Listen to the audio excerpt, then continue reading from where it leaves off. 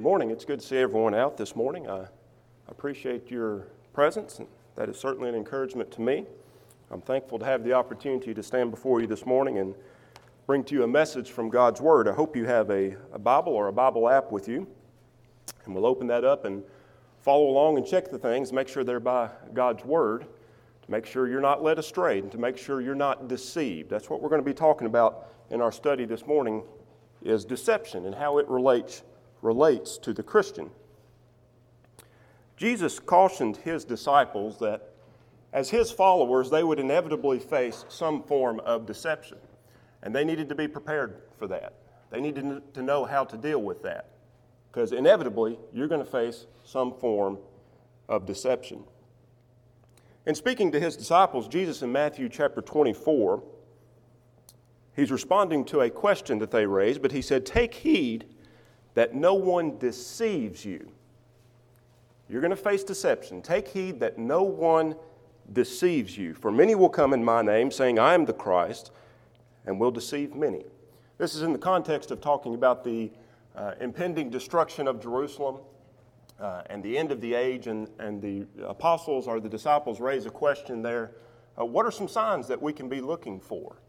And he gives them many signs in the following verses, but he begins in verse 4 by telling them, do not be deceived. There's going to be false Christs who rise up, people who say, "I am the Christ," and you can easily be led astray by being deceived. Well, Paul gave some similar warnings in his letters and in his epistles about deception. And Paul warned that deception could be the very thing that causes you to lose your faith. Deception could be the very thing that causes you to turn and walk with the Lord no more.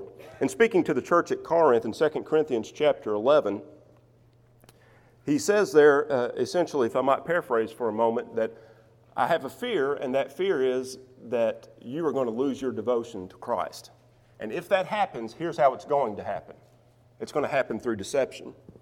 2 Corinthians chapter 11 and verse 3, Paul says, "But I'm afraid that as the serpent deceived Eve by his cunning, your thoughts will be led astray from a sincere and a pure devotion to Christ." If you lose your devotion to Christ, it's going to be through deception, just as Eve was deceived by the serpent. Well, Paul also warned young Timothy in 1 Timothy chapter 4 and verse 1. He essentially tells Timothy that in your work as an evangelist and your work as a preacher of the gospel, you are going to encounter those who turn their back on the faith, who depart from the faith. And when you do encounter those, the reason is they're going to be that they depart is because they have been deceived. 1 Timothy 4 and verse 1, he says, "Now the Spirit expressly says that in latter times some will depart from the faith." So Timothy, you're going to encounter those who depart from the faith. Why is that? Second half of that verse. "Giving heed to deceiving spirits and doctrines of demons." Indeed, deception is something that we as Christians need to be aware about. This morning I want to bring a lesson that I've entitled, "Be Not Deceived." Jesus warned his disciples not to be deceived. Paul warned the church at Corinth. Paul warned Timothy, be not deceived. There are many things that we as Christians can be deceived about. Two things I want us to talk about this morning. First off is sin and being deceived. How does deception relate to sin? And we'll see that at the very core of sin is deception. And then secondly, we'll talk about how we can be deceived. Various ways throughout the Scriptures, particularly in the New Testament. There are some warnings in the Old Testament about deception, but we're going to focus in the New Testament of ways in which we are warned that you can be deceived. So let's start off by talking about sin and being deceived. How is sin related to deception? Let's open in your Bibles to Genesis chapter 3. I want us to notice from Genesis 3, this is where the first time we read about sin in the Bible. And I want us to notice that deception is what brought sin into the world. Genesis chapter 3, this is a story we know well. I want to take the time to read verses 1 through 6. It says, "Now the serpent was more cunning than any beast of the field which the Lord God had made. And he said to the woman, Has God indeed said that you shall not eat of every tree of the garden? And the woman said to the serpent, We may eat of the fruit of the trees of the garden, but the fruit of the tree which is in the midst of the garden, God has said, You shall not eat it, nor shall you touch it, lest you die. Then the serpent said to the woman, "You will not surely die, for God knows that in the day that you eat of it, your eyes will be opened, and you will be like God, knowing good and evil." So when the woman saw that the tree was good for food, that it was pleasant to the eyes, and the tree desirable to make one wise, she took of its fruit and ate, and she also gave it to her husband with her, and he ate. Again, a very familiar story of Adam and Eve in the garden with the serpent. The first time we read about sin in the Bible, and we see that at the very root of this first sin was deception. I want to point out four things from this passage, what I'm calling the 4 stages of deception. Stage 1, we see that the serpent comes to the woman and begins questioning and twisting God's word. The serpent in verse 1 is described as being cunning. Your translation may say he's crafty. He's cunning in his words. He's crafty in his words. He's deceptive in his words. And he says there in verse 1, I like the ESV rendering of the latter half of verse 1. He said, "Did God actually say that you shall not eat of any tree in the garden?" He's questioning God's commands. And he begins to twist God's commands because God didn't say you couldn't eat of any tree. And Eve well understood what God's commands were because she relays that back to the serpent in verses 2 and 3. No, there's only one tree that we're not to eat of. So the serpent begins his deception by twisting God's commands and by questioning God's commands. Did God really say that? Did God actually say that? Well, the second stage of deception we find in verse 2, and that is where you begin to completely deny God's commands. Verse 4. Verse 4 says, "And the serpent said to the woman, 'You will not surely die.'" God had told him, "If you eat of this tree, you will die." And he says, "You will not surely die." Second stage of deception, he denies God's commands. The third stage of deception we find in verse 5. He talks about that there are actually going to be benefits to you if you reject God's way of doing things and do things your own way. In verse 5, here's the benefit that you're going to receive, that when you eat of the fruit, your eyes will be opened and you will be like God. There's actually some benefit to you doing things your own way. That's the third stage of deception, talking about the benefits of rejecting God's commands. And then finally, the fourth stage of deception is completely disobeying God's commands, and that's what we find Adam and Eve doing in verse 6. So I just point this out to illustrate at the very beginning of time, in the very first sin, at the root of it was deception. I also want to point out that the nature of sin is deceitfulness. That at the very, very core of sin is deceitfulness, and that's the nature of sin. Point out a few things about what sin does. Sin gives us a false sense of security. Now that's deceptive. Sin gives us a false sense of security. Remember talking about Moses in Hebrews chapter 11 and that Faith's Hall of Fame, pointing out the great characters of faith. It said that he chose to suffer affliction with God's people rather than to enjoy the passing pleasures of sin. Your translation may say the temporary pleasures of sin. See, sin gives a false sense of security. It may give a temporary pleasure, but indeed it is just temporary. In Matthew chapter 13, in the parable of the sower, in the explanation of it there, Jesus says that the thorny ground is where the cares of the world and the deceitfulness of riches will choke out the word. Now, riches and money is certainly something that gives us a great deal of security. But here it is described as the deceitfulness of riches can be deceiving. That which we think gives us a great deal of security oftentimes gives us a false sense of security. You see, sin may initially give us a sense of security, but in the end, it's full of false promises. That's the nature of sin. It gives a false sense of security. But secondly, sin gives us a false sense of freedom, not just a false sense of security. Sin enslaves us. It's described as being enslaving in John chapter 8 and verse 34. It says, "Whoever commits sin is a slave of sin." You become a slave of it. Sin gives us a false sense of liberty. Now I want us to turn over and look at 2 Peter chapter 2. In 2 Peter 2, this is in the context of talking about false teachers.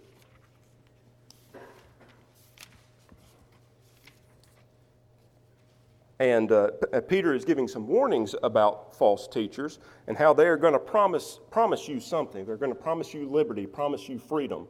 And oftentimes sin gives us a liberating freedom. I have the freedom to do whatever I want, but it's a false sense of freedom. Look at 2 Peter 2. Let's back up, begin at verse 18. It says, this again, speaking of false teachers, for when they speak great swelling words of emptiness, they allure through the lust of the flesh, through lewdness, and the ones who have actually escaped from those who live in error. Now verse 19, when they promise them liberty, you're promised freedom. That's what sin does to us. It promises to give us a liberating feeling. When they promise them liberty, they themselves are slaves of corruption. It gives a false sense of freedom. You see, sin may initially give us a sense of freedom, a sense of liberty, but it is full of false freedom. Another characteristic of sin is it gives us a false sense of reality. Many times in the Scriptures, sin is described as darkness. It's described as blindness. Those who are in sin are blind. So sin blinds. Ephesians chapter 4 and verse 18, speaking of about the Gentiles, Paul says, having their understanding darkened because of the ignorance that is in them, because the blindness of their heart. Their sin had blinded them. Sin gives us a false sense of reality. I like this quote from Wendell Winkler. He says, sin will blind one to its reality, its nature, its consequences, and also to the beauty of holiness. Indeed, sin blinds us. We may think that sin will open our eyes, and that's often the allurement to sin. It's going to open your eyes. Remember what the serpent told Eve, that when you eat of this fruit, that your eyes will be opened and you will be like God? Oftentimes we think sin is going to open our eyes to the world, but in the end, it's full of a false reality. Sin also gives us a false sense of strength.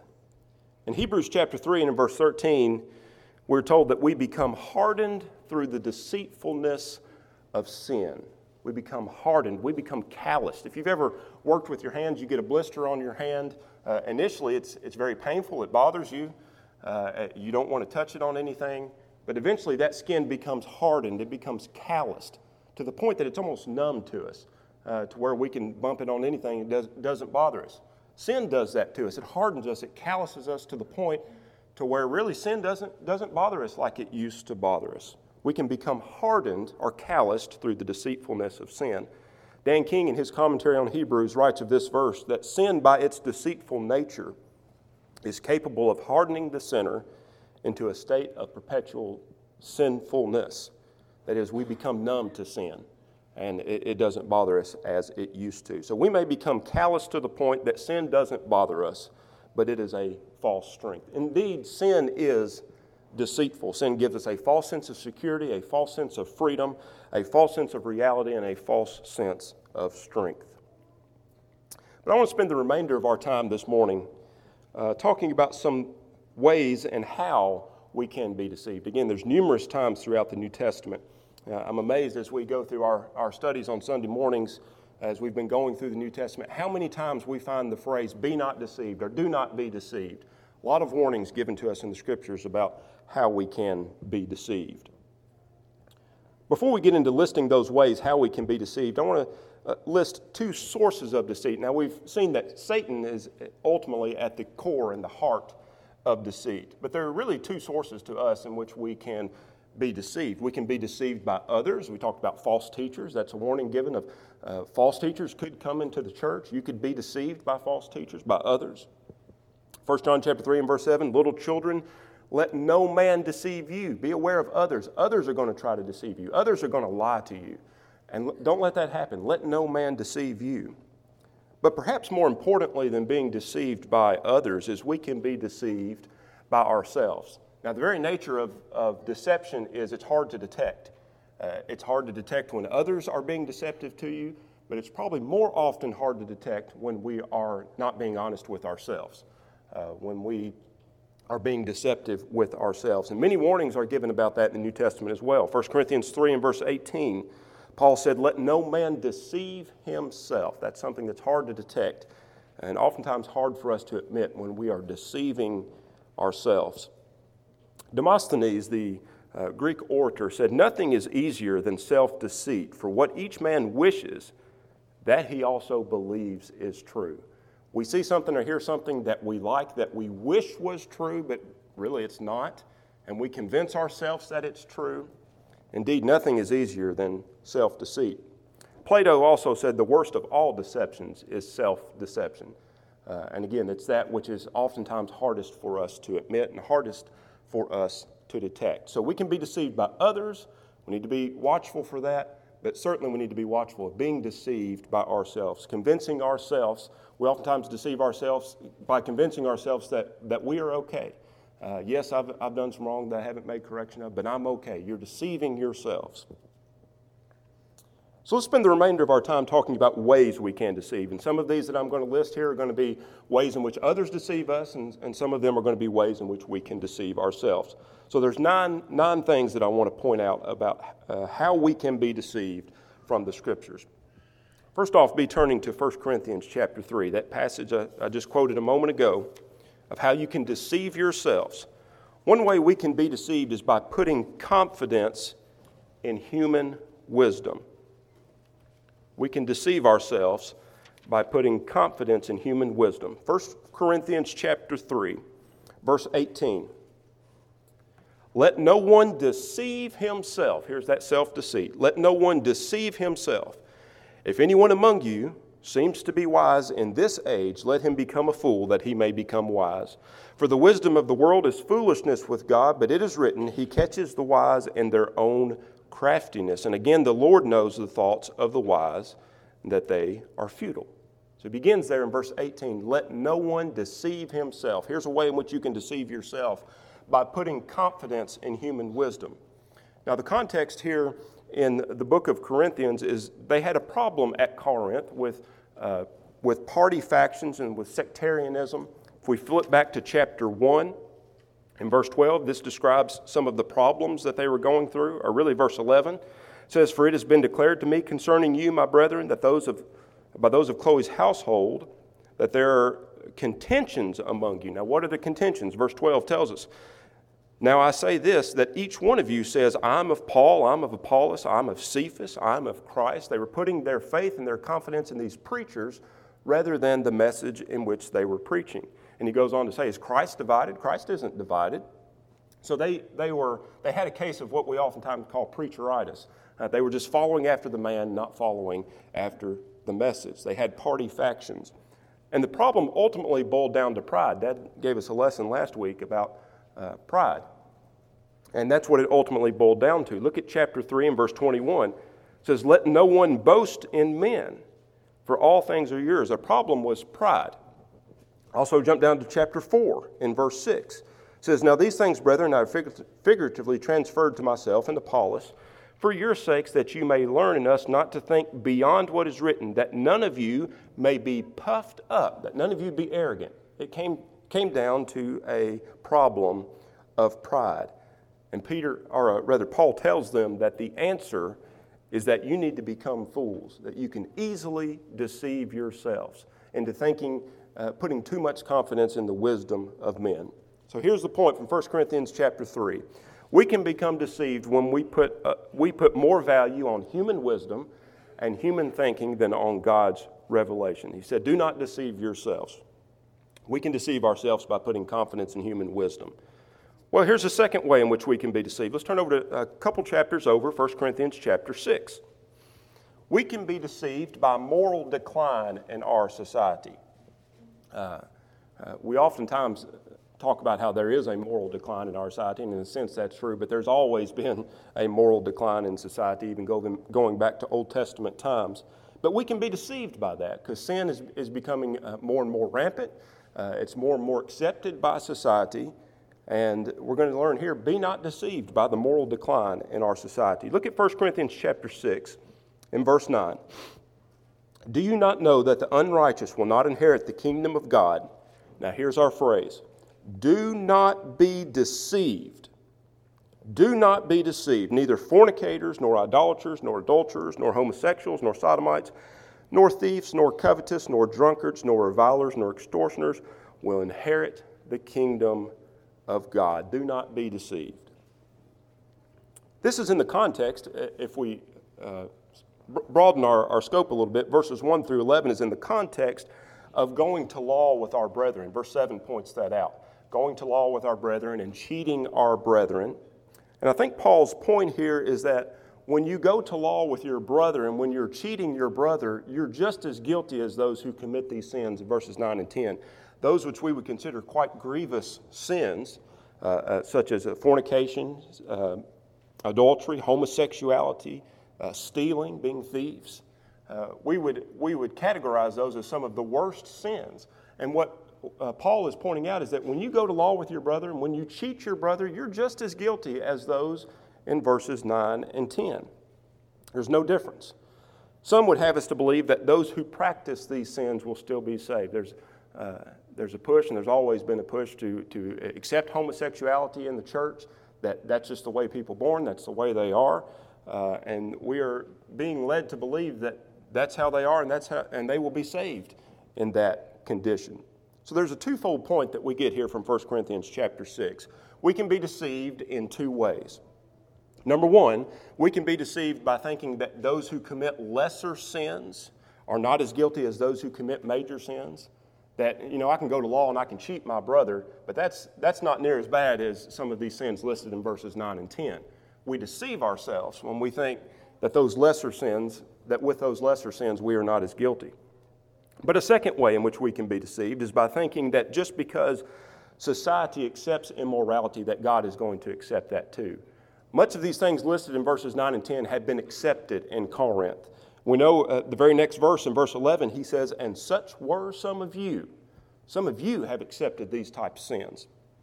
And we need to be careful that we are not deceived, that just because society accepts it doesn't mean that God will too, just because he is a loving God. So we can be deceived by the moral decline in our society. Well, let's stay in the book of Corinthians, but go over to chapter 15. 1 Corinthians 15. Here's a third way in which we can be deceived.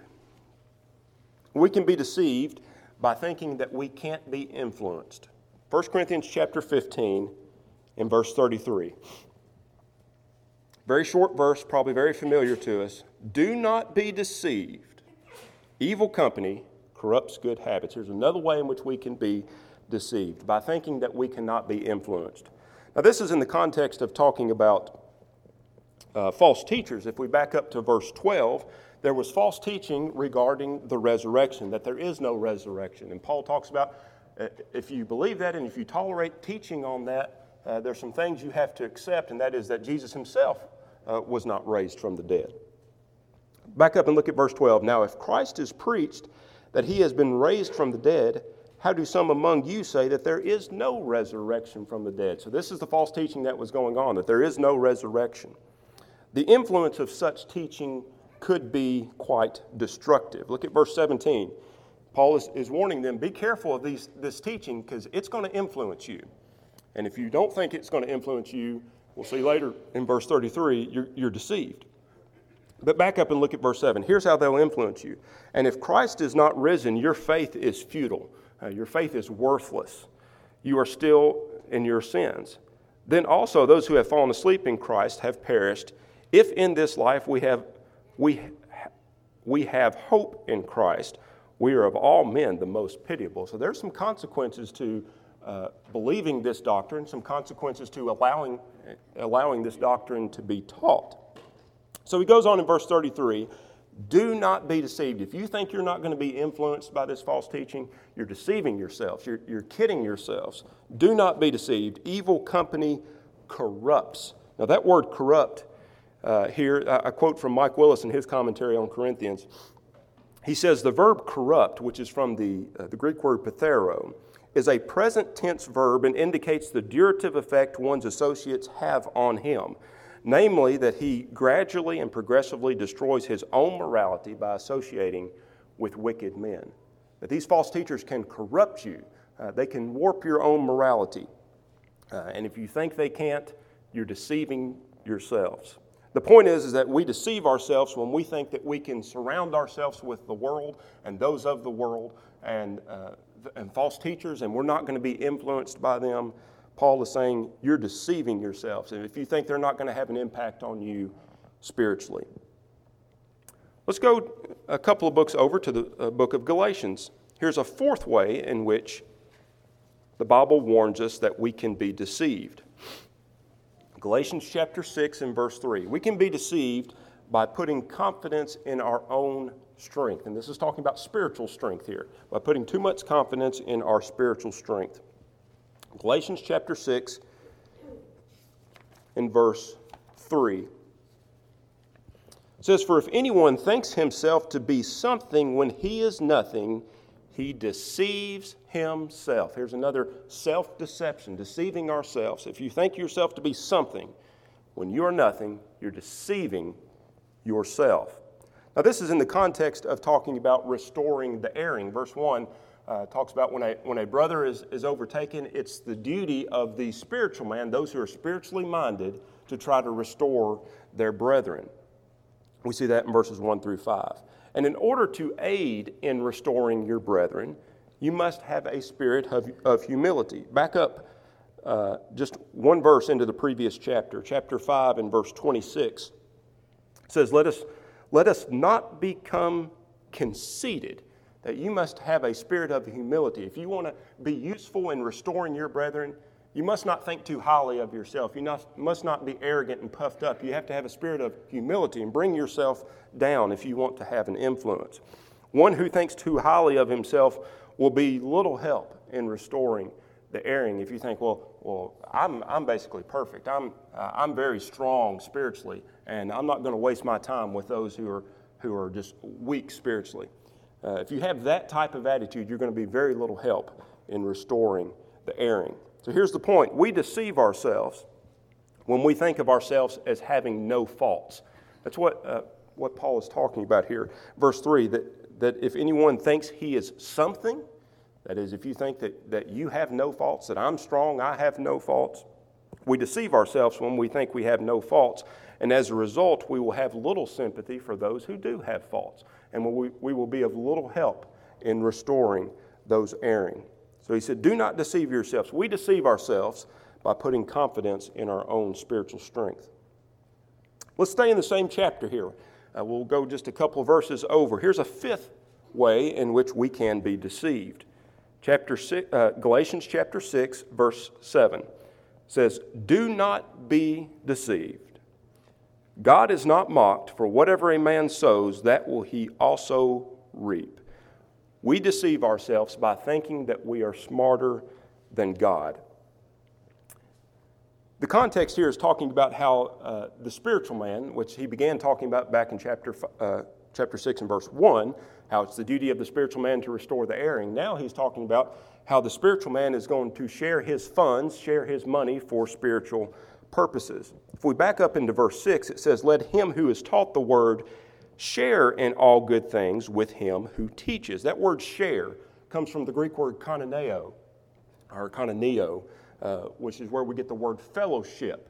And oftentimes in the New Testament, that word is used with reference to financial fellowship, much like as we read the reports from time to time of men who we support, we have fellowship with them, koinoneo with them.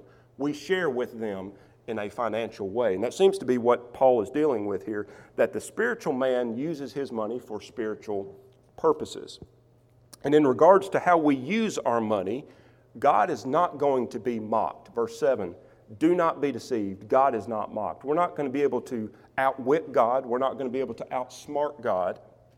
And he goes on in verse 7 talking about that we sow what we reap. When we think that we can sow one kind of life and that we can hide the way that we spend our money from God and we're still going to reap eternal life, you're not smarter than God. You're deceiving yourselves if you think you can outwit and outsmart God. So the point is that we are deceived when we think we can sow one kind of life, a worldly life, and we can reap another kind of life, a spiritual life. We deceive ourselves by thinking we can mock God and thinking that we are smarter than God. But here's the sixth way in which we deceive ourselves, or which we can be deceived. Let's turn to the next book, Ephesians, chapter 5. We deceive ourselves by heeding empty words or vain words. Ephesians chapter 5 and verse 6. Here's deception that can come from others. Let no one deceive you with empty words. For because of these things, the wrath of God comes upon the sons of disobedience. Let no one deceive you with empty words. Indeed, we can be deceived by empty words. Here in the context, it's talking about how we are to be imitators of God. Back in verse 1, be imitators of God as dear children. We're to walk in love. We're to walk in light.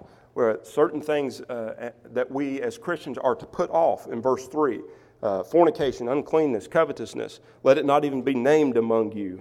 Goes on in verse 4, filthiness, nor foolish talking or coarse jesting, which is not fitting, but rather the giving of thanks. Here's the thing some things that the child of God is to put off. But there are going to be those who try to deceive you and tell you that those things are okay.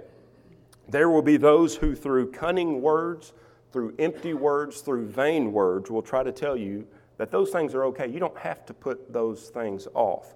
We can be deceived by empty words. The point is, we are deceived when we are swayed by the words of those who try to normalize sin and to tell us it's okay. Well, everybody does it. There's nothing wrong with that. You know, you're not alone. There's plenty of other people doing the same thing, and God's a loving God. He's not going to cast you off. He's going to save you. You're being deceived. Let no one deceive you with empty words. Well, let's flip over to the book of James now. A seventh way in which we can be deceived is by thinking that God is the author of sin. We'll look at a couple examples of deceit here in the book of James.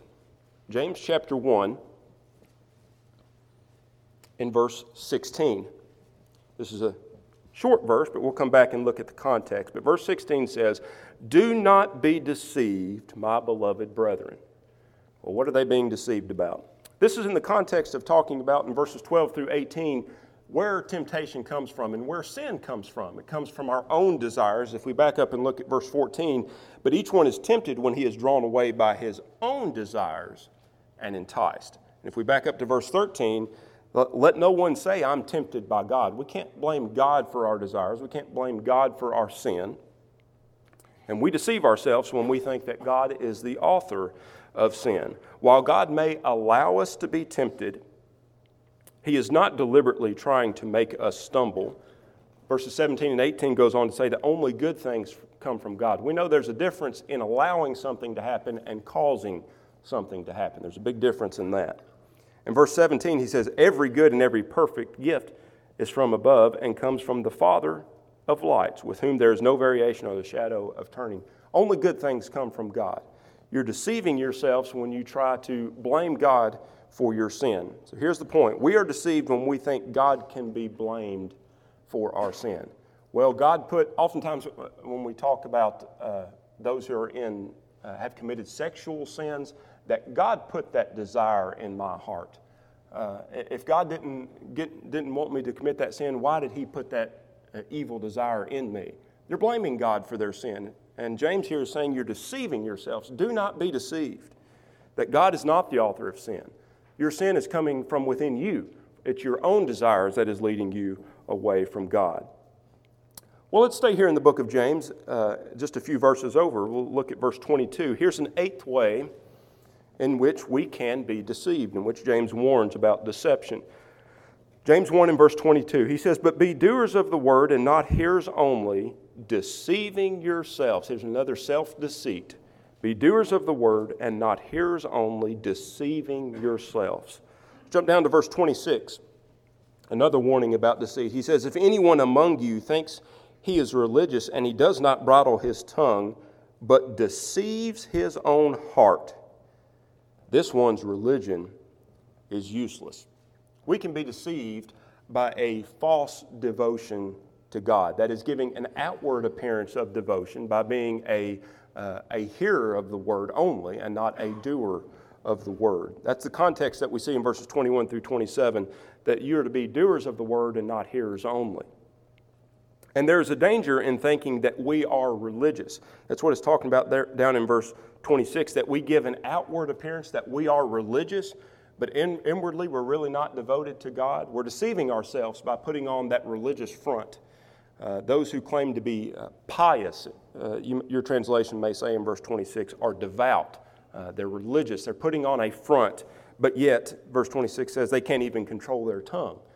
They act like they're religious, and that they are a Christian, but inwardly they are not. I'm reminded of what Jesus told the Pharisees in Matthew chapter 23 and verse 28. That's where he's rebuking them and giving the woes to all the Pharisees. He says, you outwardly appear righteous, but inside you're full of hypocrisy. They're putting on a front, and we deceive ourselves by giving a false devotion to God. We are deceived when we give an outward appearance of devotion and yet practice sin. When we're a Christian only on Sundays, we show up at church, but then when we go out the doors, the rest of the week we live our lives however we want to. You are deceiving yourselves by portraying a false devotion to God. Well, let's turn over to 1 John chapter 1. Here's our final warning. There are many other warnings that could be given through the Scriptures, but we're just pointing out 9 this morning. Here's our 9th way in which we can be deceived. 1 John chapter 1 in verse 8. We can be deceived by ignoring our sins. 1 John 1 and verse 8 says that if we say that we have no sin, here's another way in which we can have self-deceit. If we say that we have no sin, we deceive ourselves, and the truth is not in us. We can be deceived by ignoring our sins or by completely denying our sins, denying the fact that we have sinned. Now, this is in the context of talking about how the child of God has fellowship with God. That word for share that we talked about earlier, fellowship with God. It talks about living in darkness versus living in lightness, in the light, in verses 5 through 10. Walking in light, if we back up in verse 7, it says, but he who walks in the light, as he is in the light, we have fellowship with one another, and the blood of Jesus Christ, his Son, cleanses us from all sin. Walking in the light means that our sins will be cleansed as opposed to those who walk in darkness and deny their sin. So here's the point we learn from this. We are deceived when we view our sin as a trivial matter, when we view it as something that we think that either we haven't sinned at all or I have sinned, but I've hidden that sin. You're deceiving yourselves. We deceive ourselves when we ignore our sin, when we think that we can hide our sin. If we say that we have no sin, we deceive ourselves. Indeed, there are many warnings given to us throughout the Scriptures about deception. And here we see just 9. We deceive ourselves by putting confidence in human wisdom. We deceive ourselves by the moral decline in our society. We deceive ourselves by thinking that we can't be influenced. We deceive ourselves by putting confidence in our own spiritual strength. We deceive ourselves by thinking that we are smarter than God. We deceive ourselves by heeding empty words, by thinking that God is the author of sin. We deceive ourselves by a false devotion to God and by ignoring our sin. Be not deceived. That's the warning that Jesus gave to his disciples in Matthew chapter 24. As you're watching for signs about the coming destruction of Jerusalem, keep your head on a swivel because there are going to be those who try to deceive you. Be not deceived. Paul warned the Corinthians in 2 Corinthians 11 that I'm afraid that you're going to lose your devotion to Christ, and if you do so, it's because of deceit. He warned young Timothy in preaching the gospel, you're going to encounter those who depart from the faith, and if they do so, it's because of deceit. All of us need to keep our head on a swivel and be watchful for areas of deceit and ways in which the Christian can be deceived. There may be those here this morning who perhaps you were once a faithful follower of Christ, but maybe you've been led away through deception. You've been deceived in some way. Maybe Satan has deceived you, others have deceived you. Maybe you've deceived yourself into thinking that you are okay. But if you need to make correction of those things, we can pray with you and for you that your sins be forgiven. Maybe those here this morning who need to be buried in the waters of baptism and have your sins washed away, and we can assist you with that as well. If you would come now as we stand and sing.